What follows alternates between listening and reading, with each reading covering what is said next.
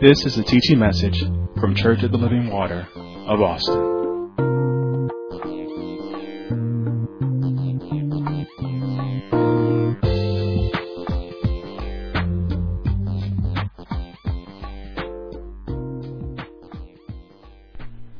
Preparation through stewardship, getting our financial affairs in order. If you were able to tune into our Next Generation service, you got a little glimpse or a preview of some of the material that we're going to be covering today. We're going to go so much in a little bit more detail on some of the teachings this morning. But, you understood that we pointed out that God has a desire for us to have our financial affairs in order. That's not something that He's overlooking. That as we have our prayer time set aside, as we have our devotion time set aside, that God is also concerned that we have our financial affairs, our houses set in order. So let's go to our anchor scripture. Go to Philippians chapter 2. Philippians chapter 2. And a lot of times when we talk about getting our financial affairs in order, I realize in teaching this that I'm also going to be teaching you some of the things that go against what you've heard from popular teachers of this day. I may actually be teaching you some things that go against what your parents or grandparents may have counseled you about financial affairs. And so I recognize that. And so what I want you to do is I want you to I was talking to someone before about, how do you get people to go back and to really hear something that they don't want to hear? How do you get people to open up their hearts and to open up their ears when they believe that they already know? And so what I want you to do for just a few minutes, I'm here, you're there in the safety of your homes. I just want you to trust. I just want you to trust. And I'm not asking you to trust me. I'm asking you for just a few minutes to trust the Word of God. Trust the Scriptures and what they say. If what you've heard in the past, if the instruction that you received before doesn't line up to what the Scripture says, then just be prepared. Trust in what the Scripture says. Be prepared to adjust yourself. That when the Bible says that you need to change, be prepared to say, you know what, I'm ready to make that change. If what you're saying is in the Scripture and it says that I need to make adjustments to my finances, to the way that I order my home, I'm willing to make that adjustment. So just for a few minutes, let's trust. And so, as we get started in Philippians chapter 2, one of the things that I like about this particular passage of Scripture is that for me it represents what I heard in popular society as being the millionaire mind. The millionaire mind.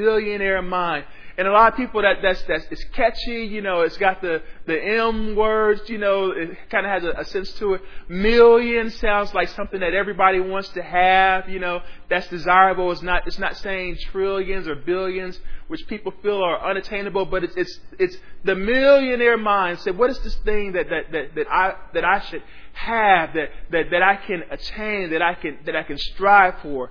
And so this to me is the millionaire mind in Philippians chapter 2. And I'm going to start at verse 4. And the reason why I'm starting at verse 4 is because I want you to understand that this scripture is specifically talking about your material things. So often when we look at these scriptures, we try to isolate them and try to put them in their own box, as though one thing doesn't refer to another and one thing is not connected to another. But this particular scripture, it says in verse 4, it says, "Look not every man to his own things, but every man also on the things of others." And so it's saying, don't just be concerned about your own personal well-being. Don't be concerned about your own personal situation. And so this is definitely your natural, your temporal situation. But consider the situations of other people. In verse 5 it says, "Let this mind be in you." This is the millionaire mind, which was also in Christ Jesus, who being in the form of God, thought it not robbery to be equal with God, but made himself of no reputation. It took upon him the form of a servant, and was made in the likeness of men. And so when we look at this, that we see that the mind that should be in us, this mind of Christ Jesus, is one that considers not our current condition. It says that Jesus was found in the form of God. So he had all of the ability, all the power. He had all of the privileges and the rights. But he didn't consider those things to be something to exalt himself above God.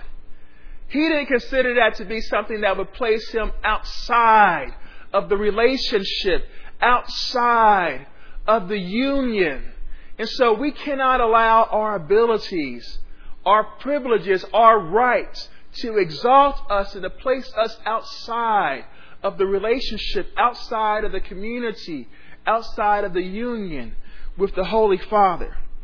And it says that what he did is that he took all of that and he made himself of zero reputation. That he humbled himself and he took on the form that would be most suitable for us, that would be most instructive for us, the form that would be most beneficial for us to imitate and to emulate. And that was the form of a servant. That was the form of the servant. And this is the likeness that we as men, that we ourselves should take on, the form of the servant. Now, when we talk about this particular teaching, my objective is to give you some practical instructions on how to prepare for what's coming next by getting your financial affairs in order.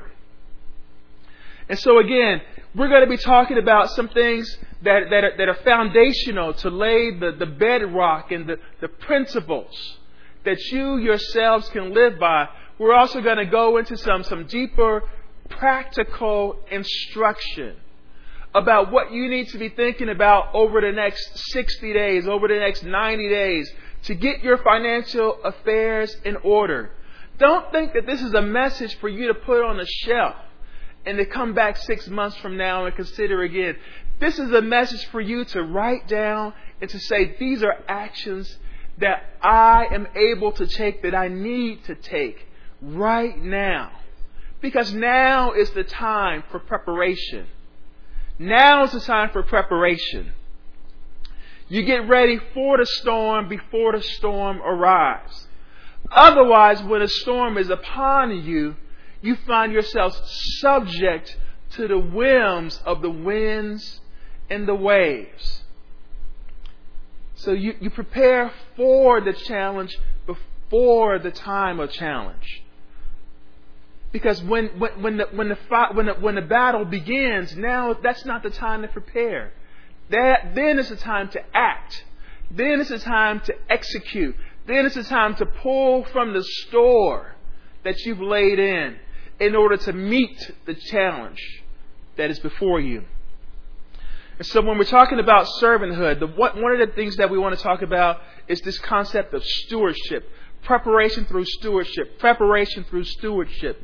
Preparation through stewardship. So what is stewardship? Stewardship is caring for someone else's property with the goal of improving that property. The steward says that I have a responsibility for that which is not my own. I have a responsibility for resources that don't belong to me. And my responsibility is to improve that for the master's use. To improve it for the master's use. Stewardship is administration. And that's conducting. It's supervising. It's the management of what has been entrusted into your care. When we talk about care, that means that what's been given to me, I consider to be of great value. I consider the master's possessions to be of great value. That is not something to be marginalized. It's not something to be devalued. I'm not going to allow the world's opinion of what God has given to me to define the value of that thing. I'm not going to allow even my own self-esteem issues to devalue what God has placed into my hands, to what God has made me a steward over. I'm going to consider it what God has given me to be worthy of consideration, that is worthy of consideration, that it is not to be neglected. It's not to be neglected. The steward is the manager of the house. They look after the resources.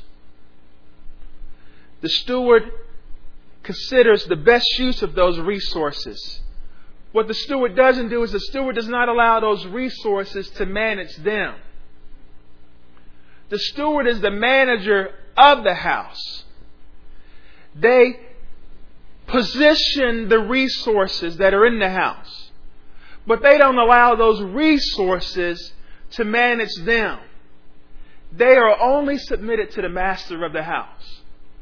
They do not allow themselves to be captured and to become enslaved in bondage again into the lust of the flesh, the lust of the eyes, the pride of life. Those things that would consume your attention if you took your eyes off of the master's command. Stewardship is something that can only be entrusted to servants. We said that Christ, He made Himself in the form of a servant because that was the most effective, the most beneficial form for us to emulate. Stewardship can only be entrusted to servants. And servants are those that are under a master. A servant is someone that has humbled himself, that has submitted himself, herself to a master. That says that it is not my agenda that I attend to. It is not my goals that I attend to. But what is the master's good pleasure? What is the master's desire? A steward is a servant, someone that is under a master. The good thing about being a servant is that a servant is not judged according to their own merits. They're not judged according to where they came from, the tradition that they came out of. They're not judged according to their gender. They're not judged according to the color of their skin. They're not judged according to the languages that they speak or the amount of schooling that they had. The only thing that you judge a servant by is their obedience to the commands that are given to them by their master.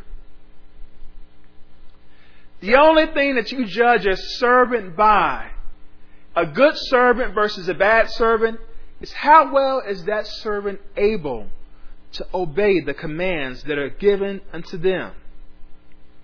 And so you can free yourself.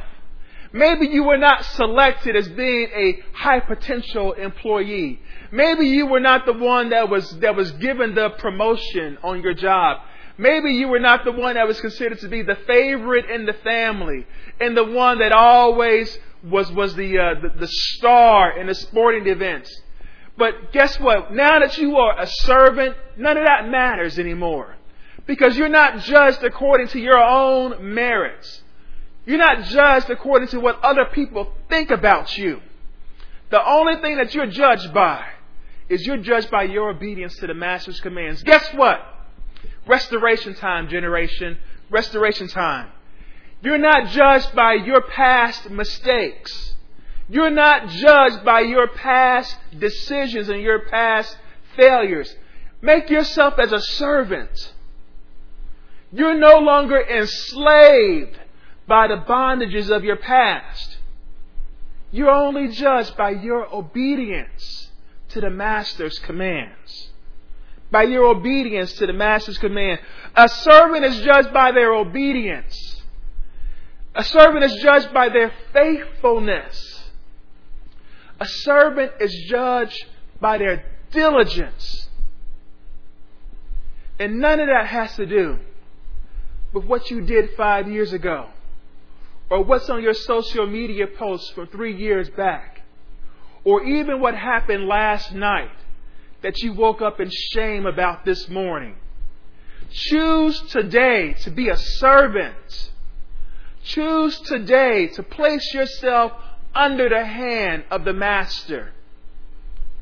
And then you'll find a new standard that applies to your life, where you're not judged according to those bad decisions that you made. You're not being judged according to the worst day that you had, but you're judged according to your obedience to the Master's command. When you decide to submit yourself, when you decide to join yourself, to give yourself over to the Master, that is the best day of your life. And that is the only day that is relevant in your eternal story. Because then your name is written in the Lamb's Book of Life. Then your name is written in eternity among those that will bow before the King, that will be before His presence, blameless, without spot or sin, because you've been washed by the blood of Jesus Christ. We're talking about preparation through stewardship. Preparation through stewardship. A steward has to be a servant. A steward has to be a servant. So when we think about the servant, they're judged by obedience, they're judged by faithfulness, they're judged by diligence. And we're going to dig in just a little bit deeper into this last aspect. When we think about diligence, that is thoughtful effort that is directed towards effectiveness. Diligence is thoughtful, it's mindful effort that is directed towards effectiveness. And there's so much that is in there. It means that I'm not just going around doing what I want to do, but I actually am thinking about the actions that I'm taking. It implies that there's effort. It means that I'm not going to sit back and wait for it to come to me and lament about the times that have passed me by. But I'm going to rise up and put my hands to the work. I'm not going to consider it to be someone else's responsibility. I'm not going to say, well, someone else will bear the load. Someone else will take the burden. I'm going to say, you know what? Change is needed. Change is needed, and by the help of God, the change is going to begin with me.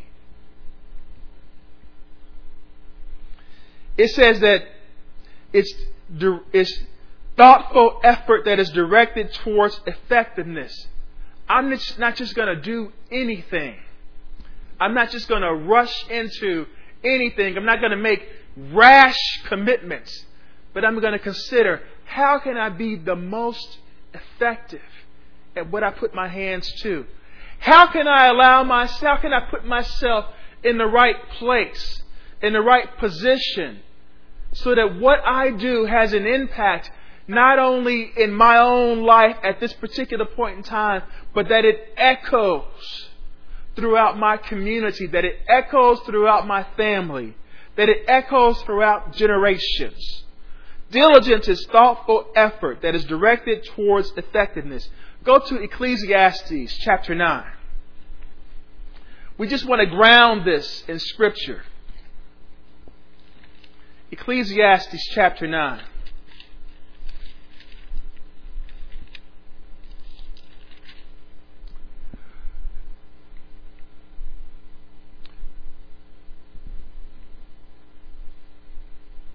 Looking at verse, it says that, whatsoever thy hand findeth to do, do it with thy might, for there is no work, no device, nor knowledge, nor wisdom in the grave, whither thou goest. It says, whatever you find your hands to do, don't be slothful about it. Don't do it half-heartedly, but do it with all of your might. Do it with diligence. Apply diligence now. Because no matter what your plans were, no matter what your ideas were, no matter what your intentions were, there's going to come a time when you're in the grave and none of that will matter anymore. All that will matter is what you did while you had the chance. How diligent were you with what God gave you while you had the chance? All of us are not going to live to grow old. All of us are not going to live to see our grandchildren's children. But some of us will. So now you need to be diligent in what God has given to you. Thoughtful effort directed towards effectiveness. And so we ask the question of, why does God want me to have my financial affairs in order? Why is that important to God?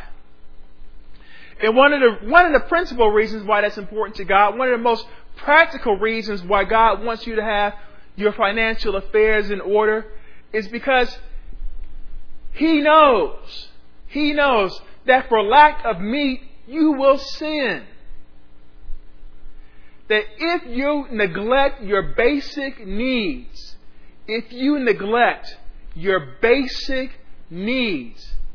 that you will allow yourself to be enticed, to be seduced, and to actually transgress into situations that are contrary to your witness of Christ. Go to Proverbs chapter 28. I just ask you for these next few minutes to just trust the Scriptures. Just trust the Scriptures. You're saying, there's no way I would ever do that thing. There's no way. I've always been this kind of a person. You don't understand. I have a moral compass. I have an internal bearing that leads me to do what's right. I have my own sense of righteousness. But God says, you know what? If you don't have your basics met, even you are corruptible. Even you are corruptible. Proverbs chapter 28, verse 21. It says, to have a respect of persons is not good. That it's not good to consider someone better or in a particular place just because of who they are. It says, for a piece of bread, that man will transgress. It says, for a piece of bread, any man will transgress. If you are placed in a situation where the basics, the fundamentals are not met, you will compromise yourself. And God knows this, and that's why He's saying you need to get your affairs in order. You need to get your affairs in order. The second reason is that you are judged based on the order of your house. Other people around you consider you and judge you based on the order of your house. They see the condition that your house is in. They see the condition that your finances are in.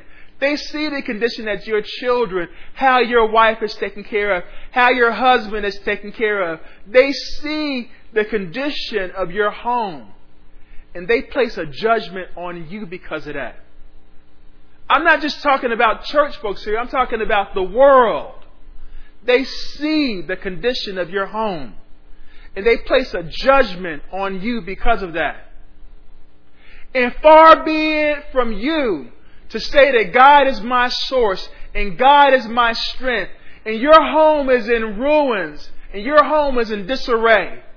And the world says, is this the God? Is this the kind of God that they serve? What kind of God is this? I love reading the Old Testament and studying the Old Testament scriptures. And a lot of times in the Old Testament scriptures, the children of Israel, they were coming across nations that didn't know who they were and didn't know who their God was. And and those nations would have all kinds of other graven images that they would serve. And they would say, but after they got whooped up on, after God had delivered the victory, they would say, well, you know what? The God that is able to deliver victory, that's the God that we'll serve. The God that when Shadrach, Meshach, and Abednego, Hananiah, Mishael, Azariah, when they were thrown into the fiery furnace because they refused to bow, to say that Nebuchadnezzar was God, to compromise themselves. And they were in that furnace. And the king looked in the furnace and he said, we put 3 people in there, but there's a 4th man in the furnace with them, and they're not being consumed. And they brought them out of that furnace. And even Nebuchadnezzar, for all his pride, the man that thought that he himself was God and had golden images made of himself and commanded the nations to bow down, when he saw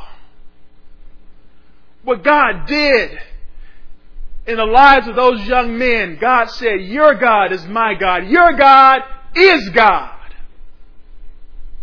Your God is truly God. I thought I was God, but I'm no God at all. Your God is God. And so the world will see the condition of your home, and they're going to judge you. And they're going to judge your God according to the condition of your home. Now, does that mean that you need to live in a palace to be a witness to the king? Does that mean that you need to live, in a lakeside castle? No, but it means that your house needs to be in order. That even if a king came to your 800 square foot 2-bedroom house, that he would walk into your house and he would see the order and the structure that you have over your home, that he would marvel and he would say, you know what? I may have billions, but the God that they serve, he is truly God. The God of this house is truly God. So the world is going to judge you according to the order of your home. In 1 Timothy chapter 3, verses 5 through 7, it talks about the qualifications of those that can be entrusted with responsibility. And it says that if you're not able to rule over your own house, how are you able to take care of the church of God? How can you take care of God's house? That if you're not able to rule over the small things, how are you able to take care of greater things?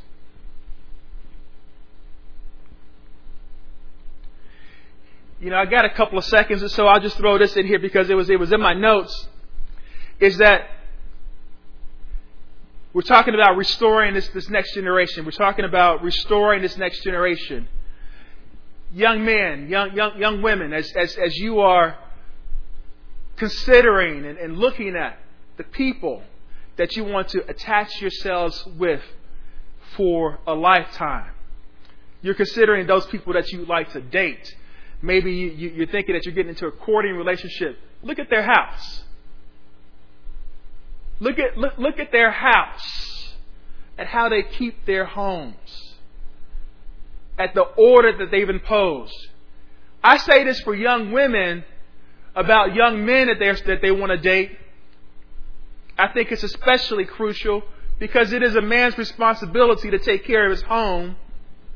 Look at how he keeps his house. Are there trash bags all over his kitchen? Are there dishes piled up in his sink? If he cannot attend to even the little things, you think he can handle all of you? Because you're going to be a lot to handle. You're going to be a whole bunch to take care of. He can't take care of even the little small things. Listen, I want to be an equal opportunity minister. Young women, if you cannot manage to keep even the small things in order, if you can't seem to keep even the littlest things in control, you always running out of gas.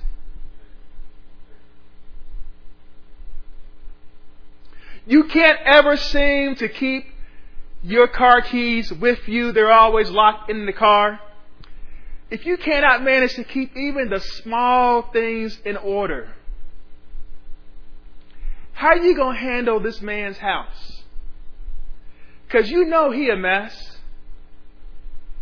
You know he in disarray. You know he need help. You know he need help. That's why you are suitable.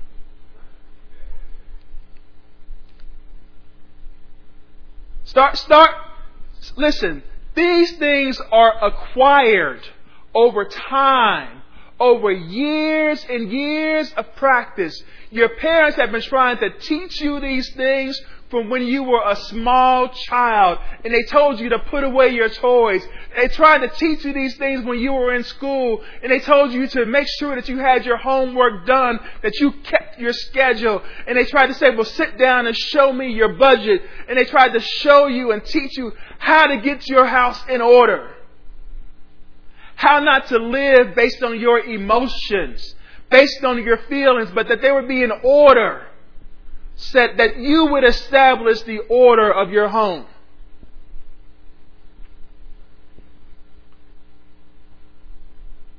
Next, why does God want our financial affairs to be in order? It's so that the ministry is not blamed. Your financial affairs need to be in order so that the ministry is not blamed. In 2 Thessalonians chapter 3, verse 7, 2 Thessalonians chapter 3, verse 7 is written up on the screen for you.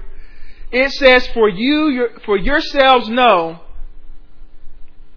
how ye ought to follow us. This is Paul. He's talking to the church at Thessalonica, and he says that you know how to follow us. You've seen the pattern that's been demonstrated to you. He says, for we behave not ourselves disorderly among you, that we were not out of control when we were with you. In verse 8 it says, neither did we eat any man's bread for naught, but wrought with labor and travail night and day, that we might not be chargeable to any of you. You see how we've conducted ourselves.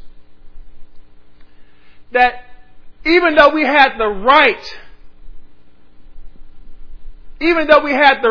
for you to take care of us, to feed us, that we did not accept your gift. We did not accept the bread. We didn't take anything for free. We weren't going after any handouts. But we wrought day and night. That means that we taught the word, and then we went to work. That we taught the word, that we studied and broke down the scriptures so that you could understand them and we could explain them to you. And then we got up the next morning early and we went into the office. We went into the shipyards. We went out to the marketplace and we worked with our own hands to provide for ourselves. And why do we do that? Because we didn't want you to have any reason to think that our message to you was colored in any way by hope of gain by you. Because our source was the Lord. Our trust was in the Lord our God. And so you need to have your financial affairs in order so that the ministry is not blamed. So that the ministry is not blamed. You say, I'm a lay person. How is my bankruptcy going to bring blame onto the ministry? Because you stood up here with the rest of us and said that you were given a pastor's compensation and that your hands were with us on the work that we were doing. And then the next week we all found out that you declared bankruptcy.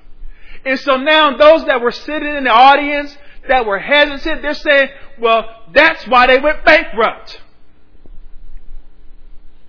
And it's not true. That's not why you went bankrupt. It's because you didn't have your affairs in order.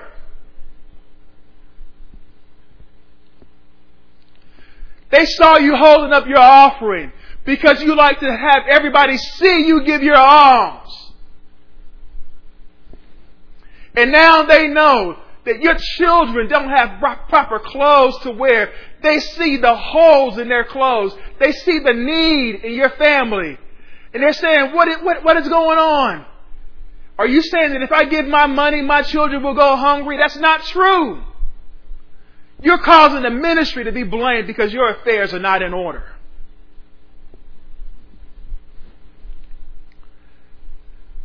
Lastly, why do we need to get our financial affairs in order? It's because we need to be able to have more than enough, more than our own needs, so that we can be a blessing to others, so that we can truly be a blessing to others. And a reference for that is 1 Timothy chapter 6. Starting with verse 17, it says, "Charge them that are rich in this world, that they be not high-minded, nor trust in uncertain riches, but in the living God." Trust in the living God. The God who is active. The God who is moving. The God who is completely relevant in this time in your life. Which giveth us richly all things to enjoy. That they do good. That they be rich in good works, ready to distribute, willing to communicate. Willing to communicate. We hear this word communication. We think it means talking to one another, but what it really means, it means sharing with one another.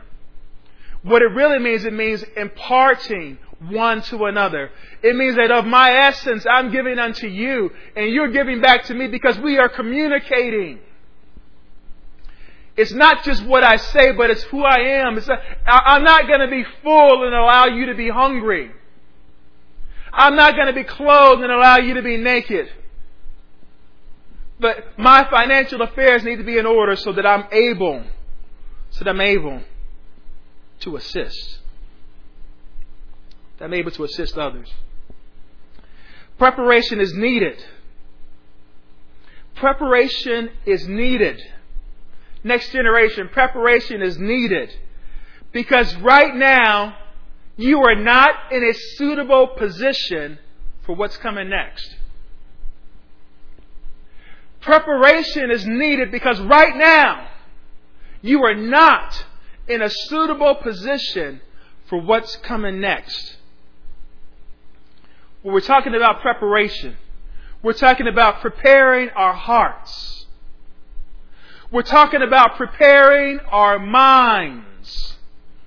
We're talking about preparing our resources.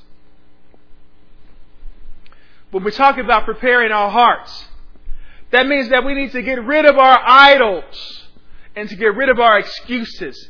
What's an excuse? An excuse is a lie that you tell yourself to keep you from fulfilling the will of God. An excuse is the idol that you've placed in front of your worship to God. Getting rid of our idols and our excuses. The way that we prepare our hearts is through love. Love demands your attention. Come on now. You know when you were head over heels, or those of you that still are, after 27 years of marriage, 26 years of marriage, whatever, 37 years of marriage, you know that love demands your attention. Love demands your attention. Love demands constant connection. Love demands constant connection. This is how we prepare our hearts. Love demands directed focus. It demands directed focus. In Matthew chapter 22,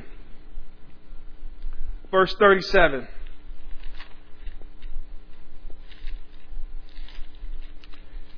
Matthew 22.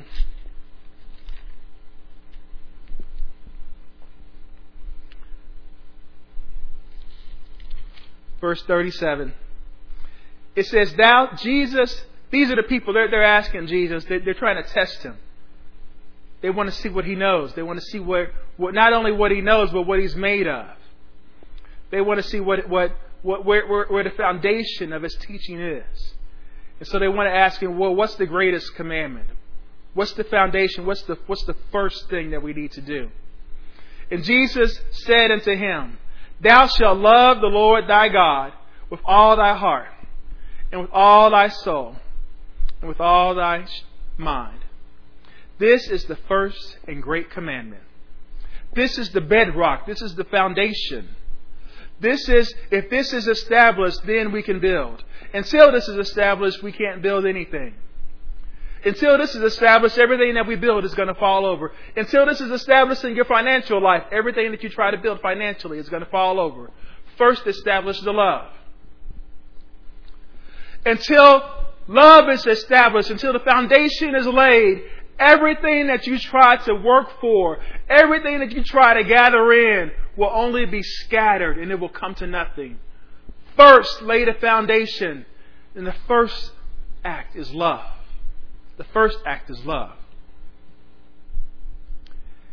You're going to need to trust the relationship.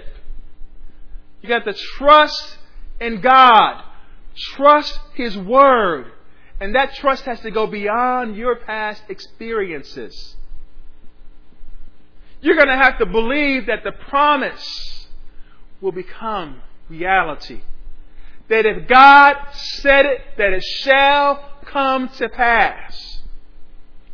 That the promise will be a reality. In Proverbs chapter 3, verse 5.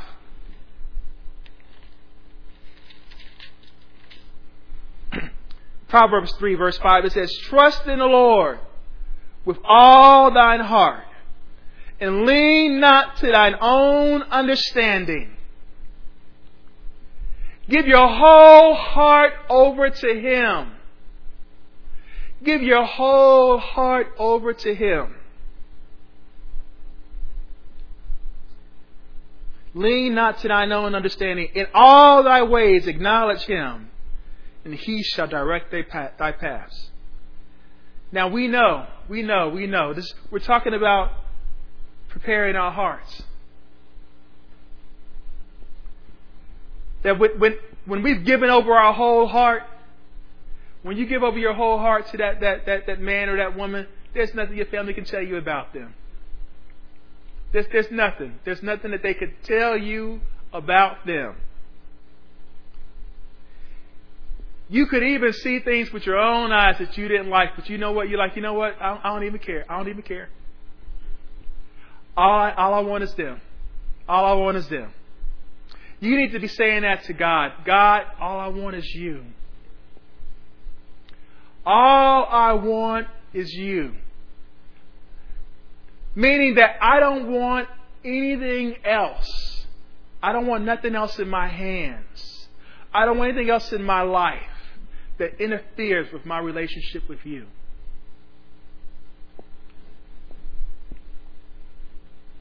Friends have to go. Family, we'll catch you later. We'll see you at Thanksgiving. You got to get out. I only have room. All I have room for is that first love. That first love. Anything that conflicts with that has to be pushed aside. So preparing our hearts. We got to get rid of our idols, get rid of our excuses. It's based on love. It's based on trust. Preparing our minds. We need to prepare our minds. We need to prepare our minds. We need to prepare our minds. What I'm talking about what you know. I'm talking about how you reason. I'm talking about how you value, how you consider, how you discern. We have to prepare our minds. And how do we do that? We prepare our minds by following proven godly examples. God placed you here for a reason. God puts you in front of your device at this time for a reason. So that you would know that you don't need to figure it out by yourself. You don't need to try to invent something new. You may come up with some new ideas, but this thing, you don't need to try and reinvent it. You just need to follow proven, godly examples. Now, I know there's a whole lot that's loaded into that. So you're 17 years old. You have a friend that's 24. They seem to be doing good. They seem to be doing well. Listen, that's not a proven godly example. It may be a godly example, but that's not a proven example. Because you're 17 and they're 24, that's not time to test. They haven't seen the trials and the tribulations that you encounter over a lifetime to understand the strategies that will work. Not just the strategies that will work for the next 6 months, but the things that will get you set up for the next 30 years. You're going to have to hook into proven, godly examples. Proven, godly examples. A proven, godly example will not try to get you involved with a get-rich-quick scheme. They will not tell you to sacrifice your body and to sacrifice your resources on some unproven, on some whim. They won't say, tear up your body so that you have back problems and knee problems and kidney problems and brain injuries for the rest of your life, just for the hope that maybe you'll walk onto a college campus and maybe you'll be inside of a bubble in Orlando and maybe you'll earn a little bit of money for a little bit of time.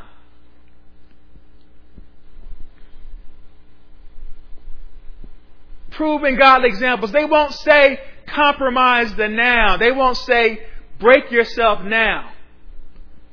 They'll say sacrifice now. Lay the foundation now. Lay the groundwork now. These are the habits that you need to learn now. And these things will reap great benefits to you many years down the road. Proven godly examples. Proven godly examples.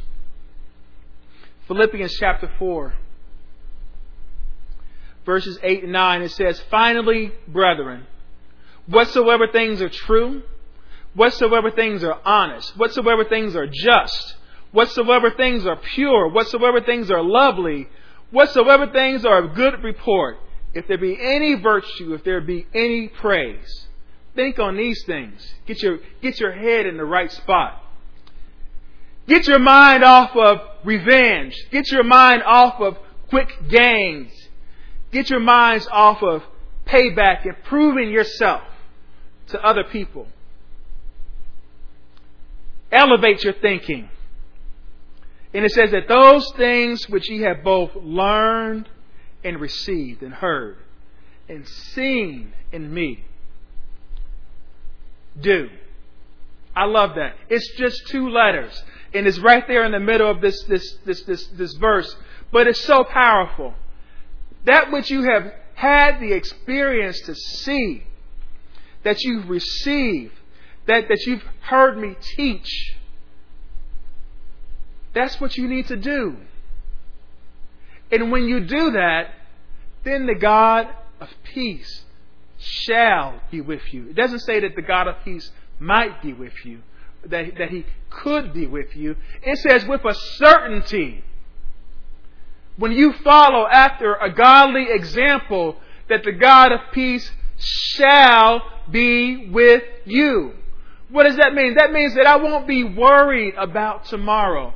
I'm not going to be worried about 60. I'm not going to be worried about 70. I'm not going to be worried about grandchildren's grandchildren. Why? Because I've seen the proven model. I've seen the example that's been set forth. And I know the end result. I'm confident in the end result.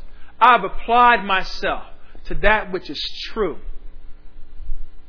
I can be content in sowing now because I know that I will have a reward.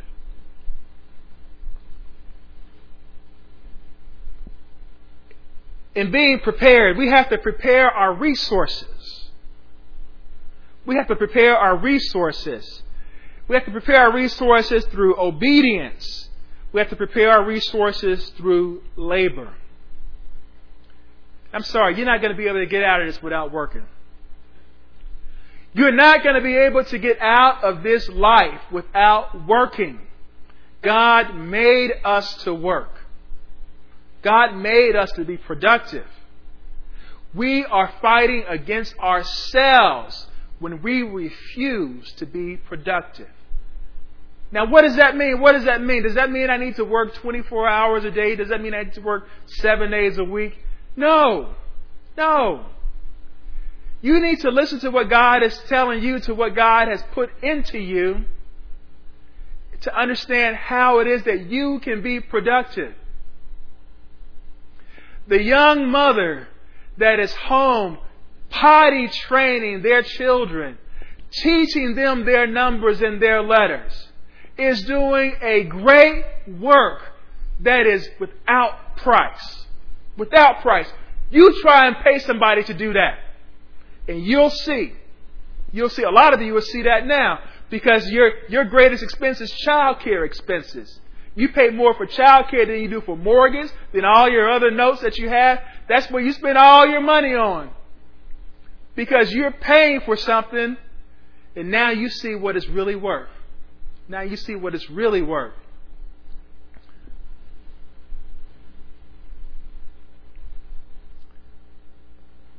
We need to prepare our resources through obedience and through labor. Philippians chapter 2, verse 12. Just a little further down from where we were before, it says, "Wherefore, my beloved, as ye have always obeyed, not as in my presence only, but much more in my absence, work out your own salvation with fear and trembling. For it is God which worketh in you both to will and to do His good pleasure." It says that as you have obeyed, not only when you were under strict orders, but also when you were given liberty, that you put your hands, that you were diligent in preparing your resources. And as you were obedient in putting your hands to the work, God was faithful to work through you. As you were obedient in doing the work, God is faithful to work through you. Because it is Him that gives you both the desire and the effectiveness in accomplishing His will. We said before that in preparing your resources that you're going to have to produce more than you consume. That you're going to have to produce more than you consume.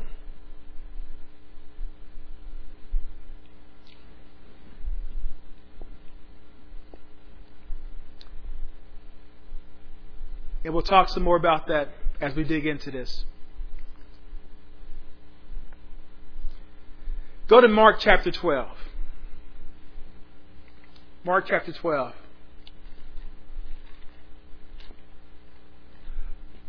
Listen, I hope you're hearing what the Bible is saying about how to get your financial affairs in order.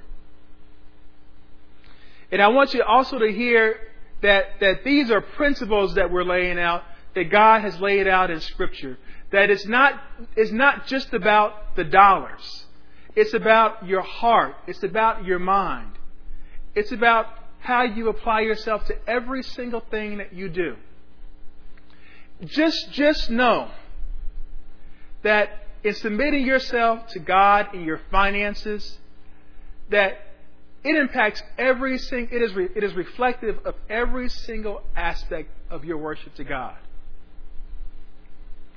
That in submitting yourself to God through your finances, it is reflective of every aspect of your worship to God, of how you bow down. You can't say that you know the Word, that you can teach the Word, that you are living the Word, that you're living a saved and effective life if you haven't submitted your financial affairs to the Lord.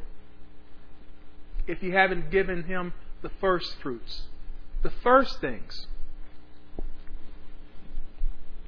Go to Mark chapter 12, starting with verse 17. Jesus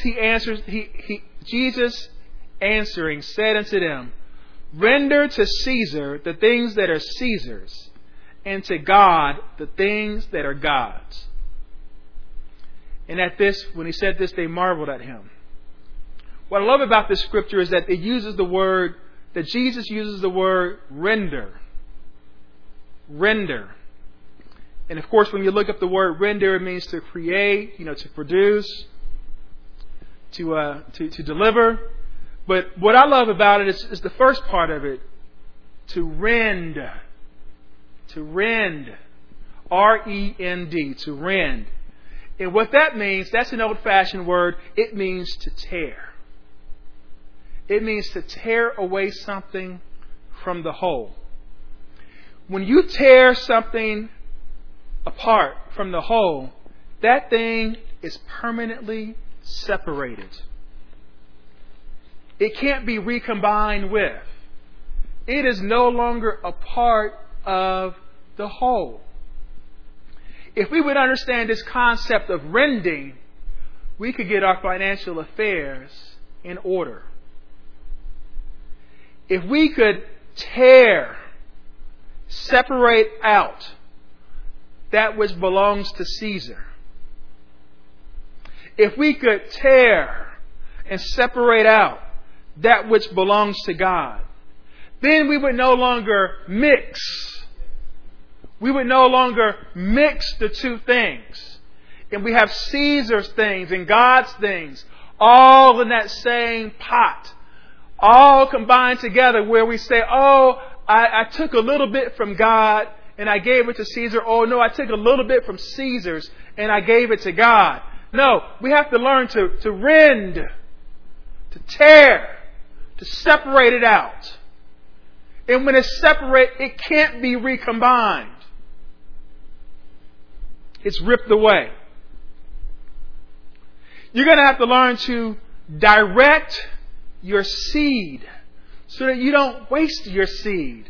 You have to direct your resources so that you don't waste them. The core areas where you're going to need to direct your resources, it's in giving. It's your living expenses. It's your saving and your investing. And I'm giving them to you that way, in that order, on purpose. I'm giving it to you in that order on purpose, because that is the order that you need to establish and organize your resources. First, in the area of giving. Then, in the area of living. And only after you've established giving and living, then you can go on to saving. Now listen, if you haven't established giving, if you haven't established your living, if you have not established your savings, you're not ready to invest. But once you've done the other three, now you can do the last. The first thing that you need to consider when you get any increase is your giving. God is always first. We said the foundation of all of this is your love. The foundation is your trust of getting your financial affairs in order. Malachi chapter 1 verse 6. It says that a son honors his father and a servant his master. If then I be a father, where is my honor? And if I be a master, where's my fear? Where's my reverence? I told you all before that reverence, that's the type of fear that moves you into action. That causes you to make motions, that causes you to make changes. That's what reverence is. Where is my fear, saith the Lord of hosts? O priests that despise my name, and ye say in, Wherein have we despised thy name? And in Malachi chapter 3, verse 8,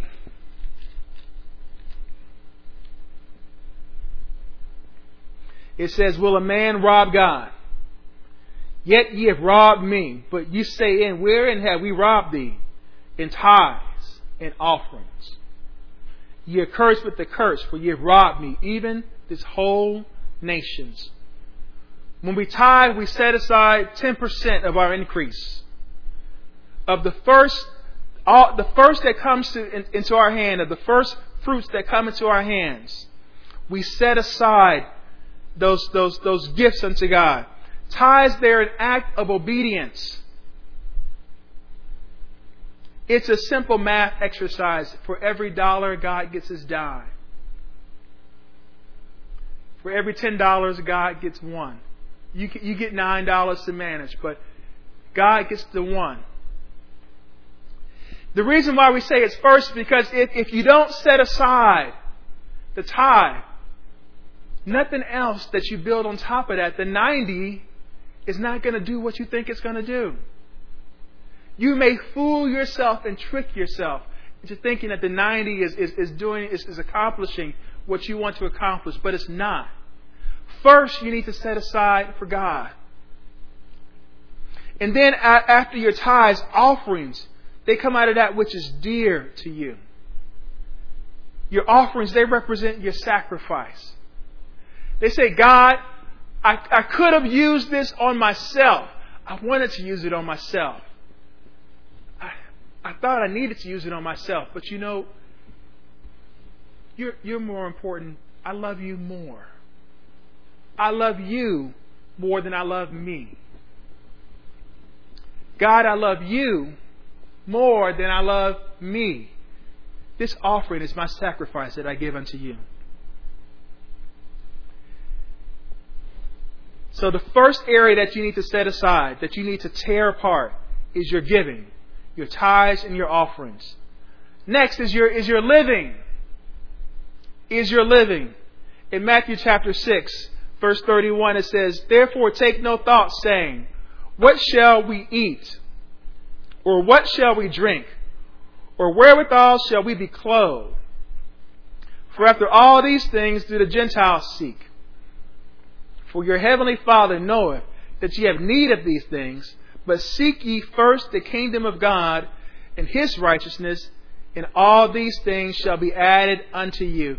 Now, a lot of people read that and they say, well, God only cares about me seeking him. Read the scriptures. Read the scriptures. Verse 33, it says, but seek ye first, lay that foundation, the kingdom of God and his righteousness. And now that the foundation is laid, now all these things, the things that you need, will be added to you. And I love what he talks about here. He says the things that he talks about, what are you going to eat? What are you going to drink? Where are you going to be clothed? He's talking about the necessities. He doesn't say all the things that you want, all the things that you lust after will be added to you, but those things that you need will be added to you. For most of us, your largest ongoing expenses are going to be your food, your clothing, your shelter, your transportation. Those are just the biggest areas of most people's lives. And when I say that, what I'm saying, the biggest areas of necessity for most people are your food, your clothing, your shelter, and your transportation. In order to get your living affairs in order, simplicity keeps you safe. Simplicity keeps you safe. In James, just make a note of James chapter 5, verse 12. It talks about that when you're making an oath, when you're making commitments, that, keep your commitments few and keep them very simple. Don't get complicated. Don't try to try and figure it out with second level math. It's addition and subtraction. Keep it very, very simple. One suggestion that I have is that you use a 3+1 banking system. The people in times past, they use envelopes. Other people use other things. But what it is that you actually have accounts that are established. And when you consider your 4 basic areas, you take a look and says, well, what is the area where I tend to not be in control of my spending? Do I find myself where I have a lot of overspending in food? Am I overspending in clothing? What about where I live at? Am I overspending in that? Well, what about my transportation? Do I find myself, I thought I was going to spend this, but now I found that I spend a whole lot more than that. And usually it's one of those areas.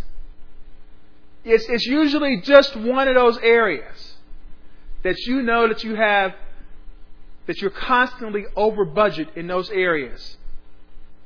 So one of the things you can do is the 3 areas that are more in control. You set those aside. You set those aside. So as soon as money comes to you, when you get paid, when somebody gives you some money, when somebody gives you a holy handshake, when the love gift comes your way, the first thing that you do is you set aside tithes and offerings. You set aside your giving. The next thing that you do is you take that money and you set aside what you need to meet those 3 basics. The ones that are pretty much up to date, current, in control. And then the last thing that you do is that you set aside money for that one extra. That you may even have to have a separate account or a separate envelope for that item. Because that particular item, you're going to have directed focus in. If you're spending too much money on transportation, then you need to have specific focus in that particular area. Maybe you're taking Ubers and Lyfts, more than is necessary. I don't know. If you're spending too much money on clothes, maybe you say, well, it was on sale, so I got 3 of them. And now you're over budget.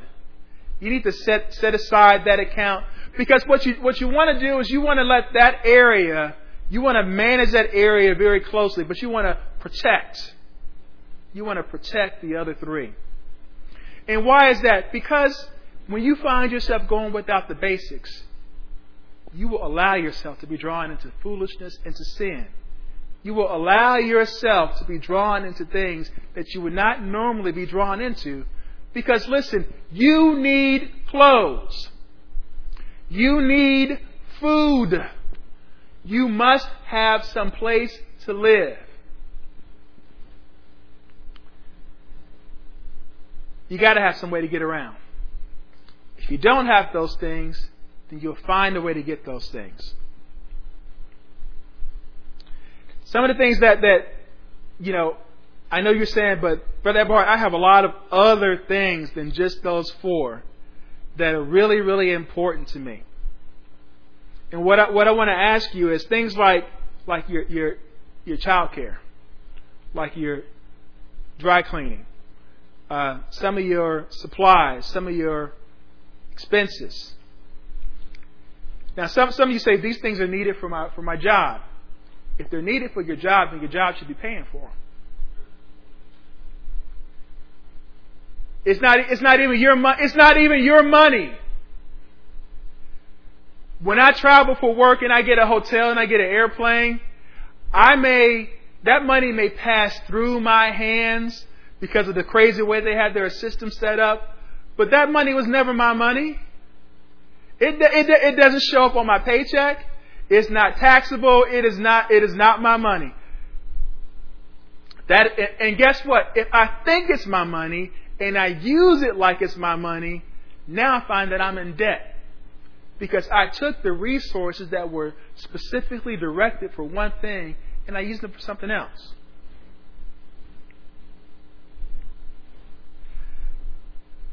Next is your savings.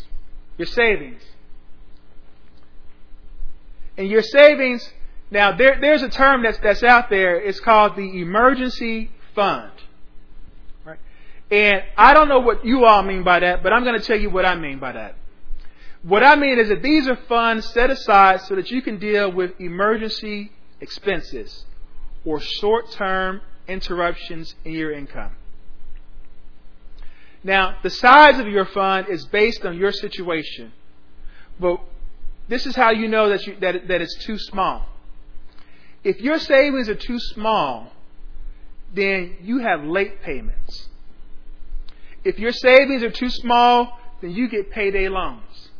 You get short-term loans to tide you over until the next check. So an example of what is a minimum for you to have in your emergency fund is you have health insurance, you have car insurance, you have household or renter's insurance. When they gave you that insurance policy, you got the policy because you said, well, things could happen. Right? Significant expenses could happen that I'm not going to have the ready money available for. They said, well, great, we know things can happen. We will insure you for those things. But first, you need to pay a deductible. It's called a deductible. And that is the first money that you have to pay before the insurance company comes in and pays the rest. And so, if you don't have at least your deductible in your savings account, then you don't actually have insurance. Your car gets hit. The insurance company says, oh man, that car is a complete mess. It's going to take whatever thousands of dollars to fix. That's a legitimate claim. Why don't you go ahead and pay your deductible first, and then we'll take care of the rest? If you don't have the deductible in your account, your car won't get fixed. If the car required $10,000 worth of repairs and your deductible was only $500, for lack of $500, your insurance company will not pay. They will not pay. Same thing with your health care.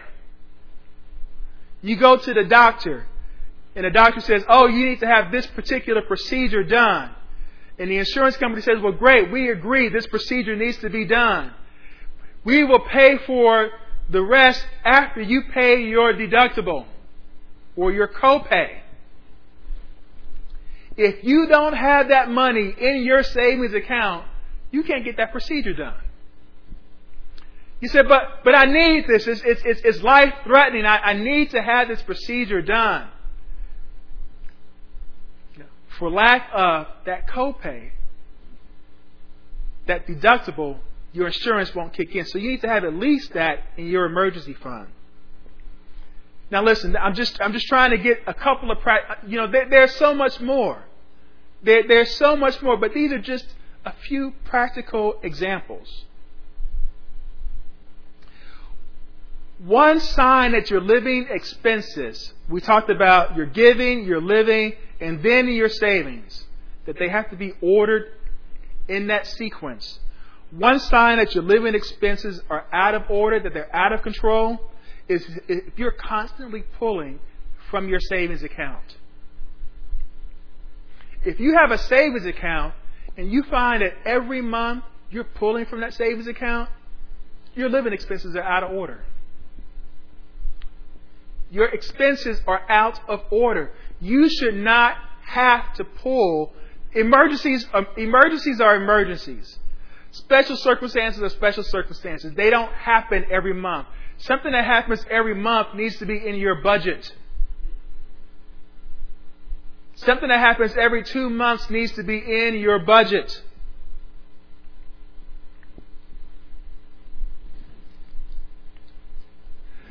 Listen, your emergency fund is not there so that you can not work for the next year. That's not the purpose of your emergency fund. It's to handle short-term disruptions in your cash flow. Listen, your emergency fund is not your vacation money. Your emergency fund, your savings, is not your shopping trip money. Your emergency fund is not your gadget money. And listen, so I know we're talking to the next generation. Your emergency fund is no one else's emergency fund. Look, I'm trying to keep it 100%. I know I'm out of time, but you got to hear this. Your emergency fund is not someone else's emergency fund. So because I have money set aside to pay my deductible for my insurance, you did not set aside that money, and now you want me to take my money to safeguard my house to help you cover your house. What's going to happen? So now your house maybe is recovered, but probably not. Why? Because your living expenses are not in order. That's why you didn't have the money to begin with. And now your house is out of order and my house is out of order because I am uncovered. When the situation comes up, I don't have the money there to address the situation. Your savings is not someone else's savings.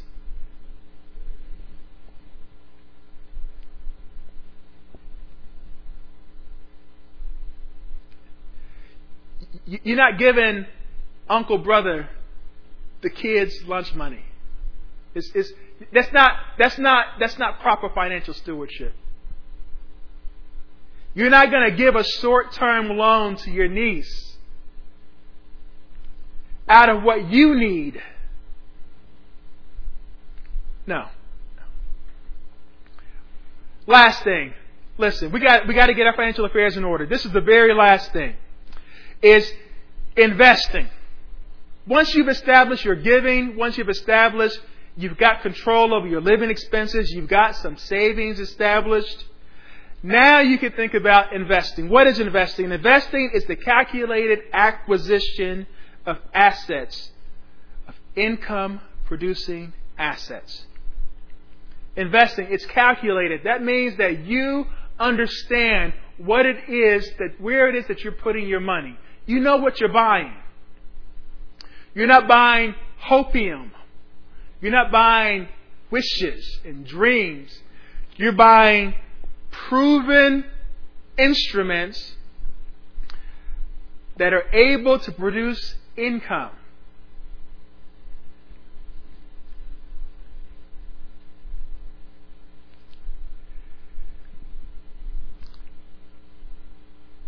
Ecclesiastes 11:1. There's so much more in there.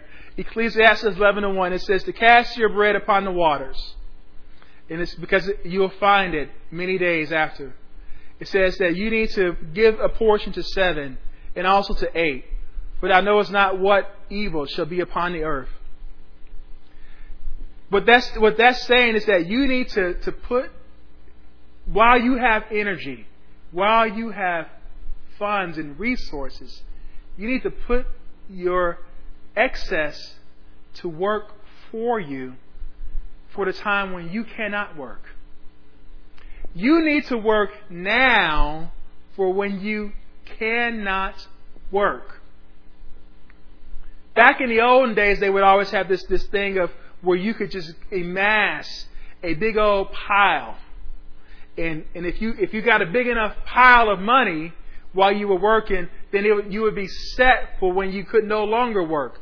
But now, because our government is corrupt and our money system is corrupt, inflation is such that there is no pile of money big enough that you can accumulate that will keep you all the way through until you die. And so you need to place your money into income-producing assets. That means that your money needs to work now and even when you cannot work. Because there is no way that you can work now and gain enough to keep you until you die. It is no longer possible. There was a time in our country in the 50s, in the 40s, when you could do that, but you can't do it anymore. The game has changed. The whole system has changed. It used to be all you need to do was to pay off your house and you would be set. But many of you know that they're in a process now of paying off your house, that the money that you were once using to pay off your house, now you owe that money in property taxes. And so you say, well, I thought I was going to get a relief and I would have a financial windfall once I paid off my house. But now I see that the money that I was setting aside every single month to pay on my mortgage, I need to set aside now to pay for property taxes. And when will property taxes end? As long as you have the property, you will have property taxes. So that's why you need to have income producing assets. Investing. Investing is not the same as gambling or speculating. It's not the lotto mentality of I'm going to put some money in today and I'm going to get a big pile of money later tonight or tomorrow. It's speculating. It's based on what we call the greater fool theory. The greater fool theory. What that means is I'm going to buy something that I know is not worth what I paid for it, because a greater fool is going to pay even more for it in the future. Look at the stock market. Companies that do not generate any profit, that have expenses that are way outside of what they bring in, are selling and trading for obscene multiples. What that is the greater fool theory. I'm going to buy this worthless stock because I know that there's a greater fool out there that's going to pay even more for it, and I'll just sell it to them. That's not investing. You're waiting for what you're waiting for is you're waiting for the pandemic to come, and for everybody's convenient shopping to be put on hold, and those companies that had inflated earnings and ridiculous business models to find out that they don't actually have any cash. And we're not talking about .com or fly-by-night startups. We're talking about established companies like Hertz that find themselves unable to continue as an ongoing interest because they were trying to, they had a model that was not at all in line with reality. It was all based on momentum. It was all based on hype. It was all based on excitement. So when is the time to get your affairs in order? Listen, the ministry lines are going to be open. There's no way we can cover all this in one message. We're going to be talking about this for quite some time. The ministry lines are going to be open. If you have questions about this message, if you got questions about salvation, if you're saying, you told me that my financial house was a reflection on my belief in Jesus Christ. My house is a mess. Are you trying to tell me that something is wrong with my believing? If you got questions like that, if you just have questions, I think that I need to make a decision. I think God is calling me to put my money in a particular investment. Is God calling me to put my money in a specific investment? They will answer those questions for you. Call 512-255-1959. I saw an advertisement that I could get my IRS judgments reduced or even canceled if I gave these people my money. Do you think that is the right thing for me to do? Call. Call today. You need to get on the phone now and keep dialing until you can get through, because you need an answer. When is the time to get your affairs in order? To get your financial affairs in order? Right now. Right now is the time. Proverbs 6:6, it says, go to the ant, you sluggard. Consider its ways and be wise. It has no commander, no overseer or ruler, yet it stores its provisions in summer and gathers its food at harvest. Just look at how God has structured nature. Look at the ant and understand the lesson that God is trying to show you through the ant. And then you'll be instructed that it doesn't even need any prompting. It doesn't need any goading. It doesn't need any motivation. It doesn't need a deep down burning or passion. It just does what it needs to do. In the summertime, it gathers in provisions. When the harvest comes and food is available, it gathers in that food. Why? Because it knows that there will be a time when the resources will not be available. And then it will be able to pull from that store. Now is the time for us to gather in, to store up, to get in order that which needs to be in order. Because the time of testing will come. You say the time of testing is here. You know what? Actually, I thought 2019 was a time of testing. You know what? I'm going to be honest. I thought 2018 was a time of testing. I didn't know that 2020 was going to be an even greater test. What's going to happen in 2021? Everybody's expecting these V-shaped, these U-shaped, whatever shape recoveries. But you know what? Black people have been catching it for the last 500 years.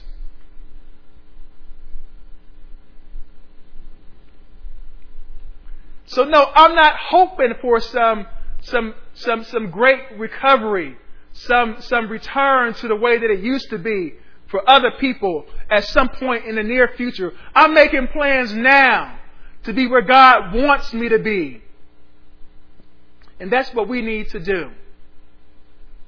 That is what we need to do. We have to get our affairs in order now. Amen?